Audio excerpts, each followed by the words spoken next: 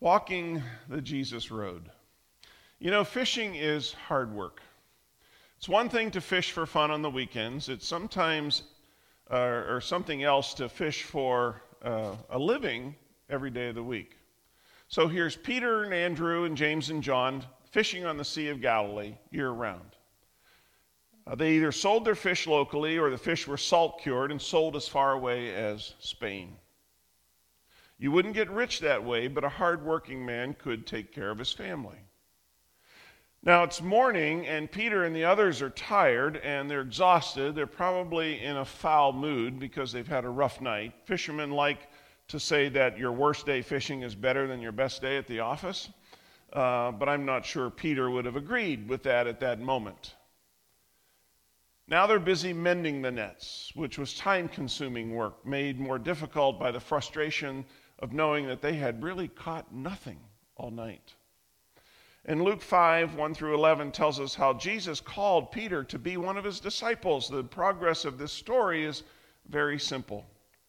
First, Peter caught fish, then Jesus caught Peter, and then Peter caught other people.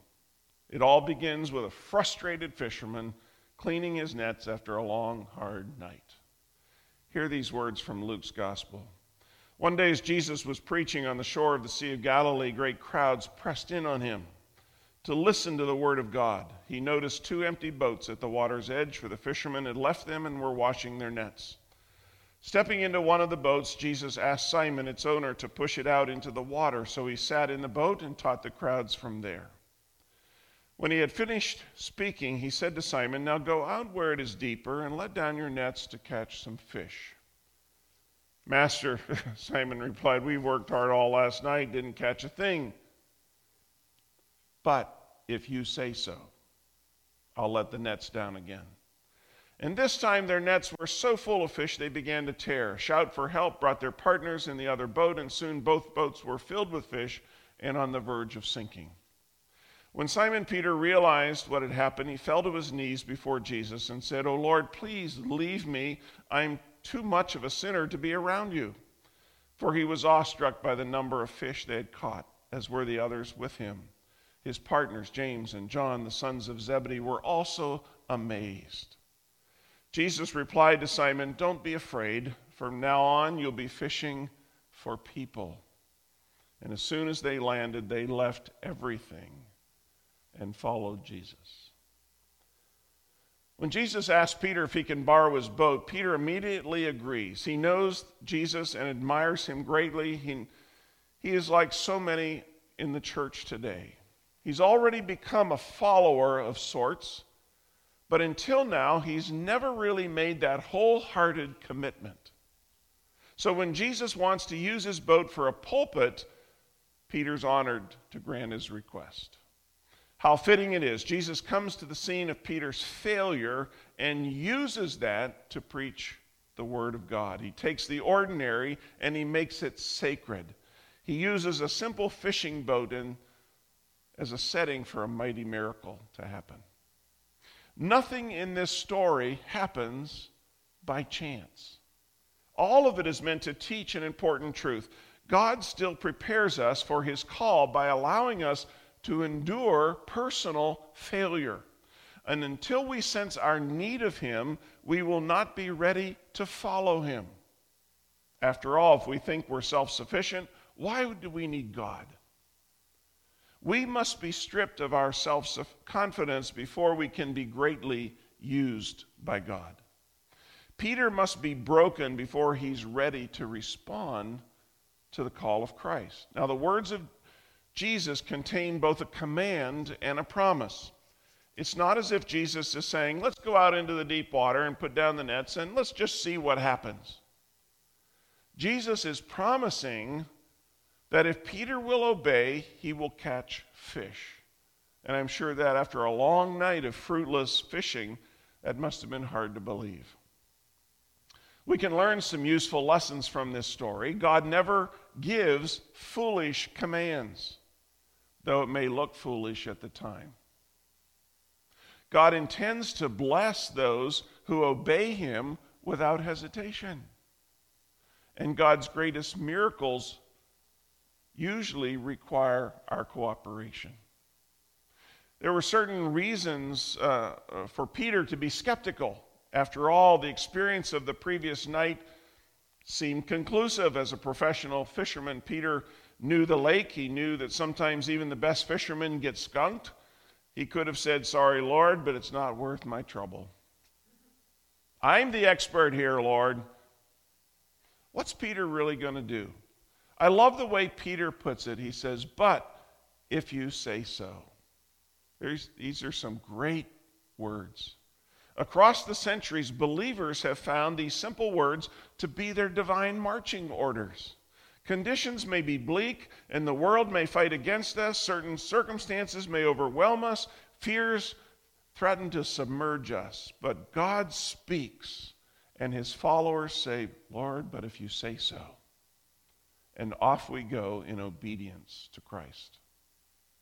See, the Bible is filled with stories of obedience. Middle-aged Abraham set off across the desert with no more than, "But if you say so, God." Noah built an ark in the face of an unbelieving world with no more than, "Okay, if you say so." Moses defied Pharaoh, looking to heaven and saying, "But if you say so."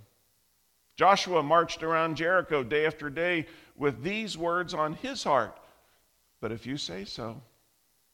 And then Peter added, "But if you say so, I will let down the nets." We still have a part to do. The fish aren't going to jump in the boat all by themselves. We still have to do what we have to do. We've got to go to work. We've got to stay on the diet. We've got to go to the meeting. We've got to go to the counselor. We've got to share the gospel. We've got to do our homework. We've got to write that term paper. We've got to get the project done. You see, there's always work for us to do. And I believe that there are many answers to prayers that await only one thing, and that's our obedience. Put down your net into the deep water, do your part, and then God does his part. The author Lloyd Ogilvie says it this way: without God, we can't. Without us, he won't. This is what fishermen dream about. They spend a lifetime fishing in hopes that maybe someday something like this will happen to them. What a sight it was. So many fish came into the nets that they began to break. And the men end up filling both boats with so many fish that the boats begin to sink. Now just think about that. 2 overloaded boats with fish flopping everywhere, slowly coming to shore. This is the biggest catch ever, and it happens not during normal fishing hours at night, but in the middle of the day. Please note that the fish were there all along. It's not as if Jesus created a bunch of fish on the spur of the moment. Those fish were in the water the night before. Peter just couldn't find them. But when Jesus is in the boat, everything changes. Everything is happening according to God's plan. He allowed Peter to fail so he would learn what he could do with Jesus' help. Now, there's a simple moral to this part of the story. Empty nets without him. Full nets with him. This part of the story has always intrigued me. Why would Peter beg Jesus to leave? Maybe because for most of us, failure is easier to handle than success. When we lose, we always have an excuse. It wasn't the right time. The boss hated us. The job stunk. She didn't love me. I didn't need the money. The market wasn't just right. The refs were against us. The coach called the wrong play. We were cheated. I wasn't trying to win. My head wasn't in the game. And on and on and on. We have lots of excuses. See, losing is easy. Winning is much harder. What if God blew away all our known categories and gave us success beyond our wildest dreams? What if he let us fail miserably so that he could give us overwhelming success later? See, not everyone can handle that kind of success. Most people can't. We're ready for medium success. We're not ready for outrageous success. Like most of us, Peter thought in man-sized categories, not God-sized miracles. He had room in his mind for anything that he could handle all on his own. But when Jesus got involved, the results blew his circuits. In the providence of God, it drove him to his knees in a moment of desperate prayer. Now, the scene here is reminiscent of the Old Testament prophet Isaiah's reaction upon seeing the Lord, remember, high and holy and lifted up. And Isaiah said, "Woe to me! I am ruined, for I am a man of unclean lips. And I live among a people of unclean lips, and my eyes have seen the King, the Lord Almighty." See, once Peter realized who Jesus was, the true Son of God from heaven, he saw himself in a new light. To see God is to see ourselves as we really are. And sometimes that vision is almost too much for us to handle. Peter could not stand the contrast between the purity and the power of Christ and his own sinfulness. And here's this man who has been deeply changed on the inside. His pride has been buried and burned away by the transforming vision of Jesus, the Christ. I find it significant that Jesus seems to ignore Peter's desperate confession of his unworthiness. Jesus knows the truth about Peter, and he knew it all along. And what matters is that Peter now knows the truth about himself. With his pride stripped away, he is now ready to serve the Lord. There's an important lesson here for us to ponder. When we truly encounter Jesus, we will never, ever be the same again. No one can meet Jesus and walk away unchanged. We may end up closer to God, or we may harden our hearts, but no one ever meets Jesus and stays the same way as they were before. In Peter's case, his confession became part of his testimony. He knew he was a sinner, and he wasn't ashamed to admit it. God can use a person who knows their weakness and doesn't try to hide it. Let me introduce you to a one-sentence prayer that I believe has the power to change our life.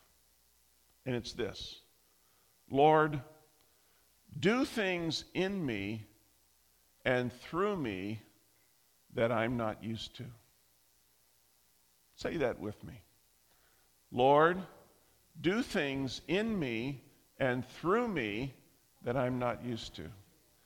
That prayer is an invitation to the Lord of the universe to enter our little world and shake it up in any way he chooses. It's a way of saying, Lord, here's my life. I've got it ordered the way I want. Here's my wife, here's my children, here's my husband, here's my church, here's my friends, here's my place in the world, here's all the stuff I own, Lord. I've got it all laid out. It's neat, tidy. But I'm inviting you to come into my world and rearrange anything you like, if it'll be more effective for your kingdom.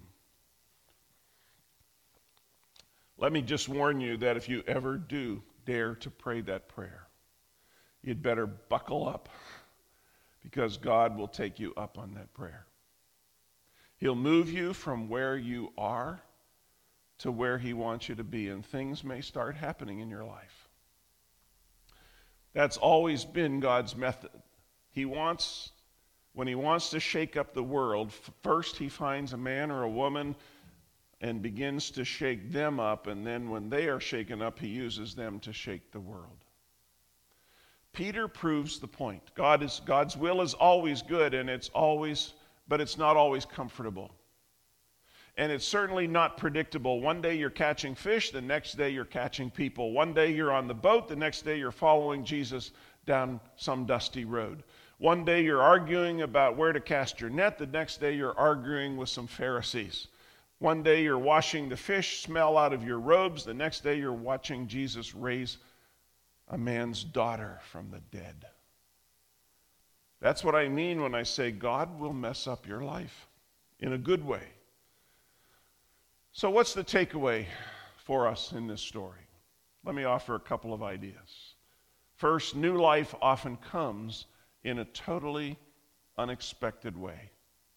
Peter has no idea that his whole life is about to change.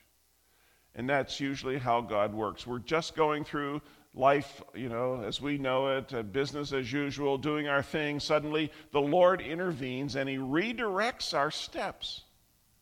And my own experience has been that you can't predict this in advance.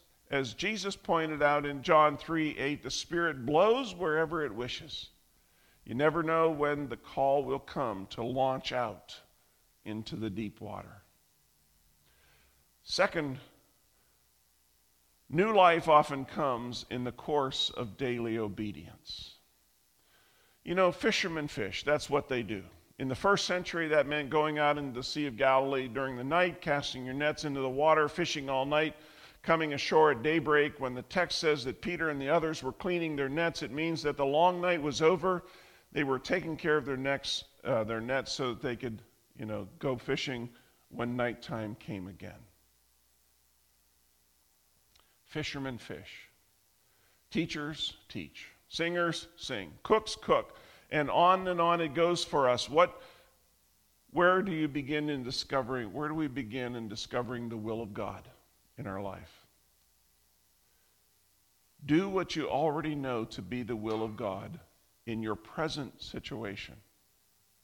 The way you discover God's will for the future is to do what you know to be the will of God right now. So many of us live for those high mountaintop experiences, for those emotional moments, for those times when the clouds seem to part and God, is so real to us, almost as if we could reach out and touch him. And when we say, God, show me your will for me, for my life, what we mean is, Lord, give me some great feeling, some great insight, some spiritual revelation.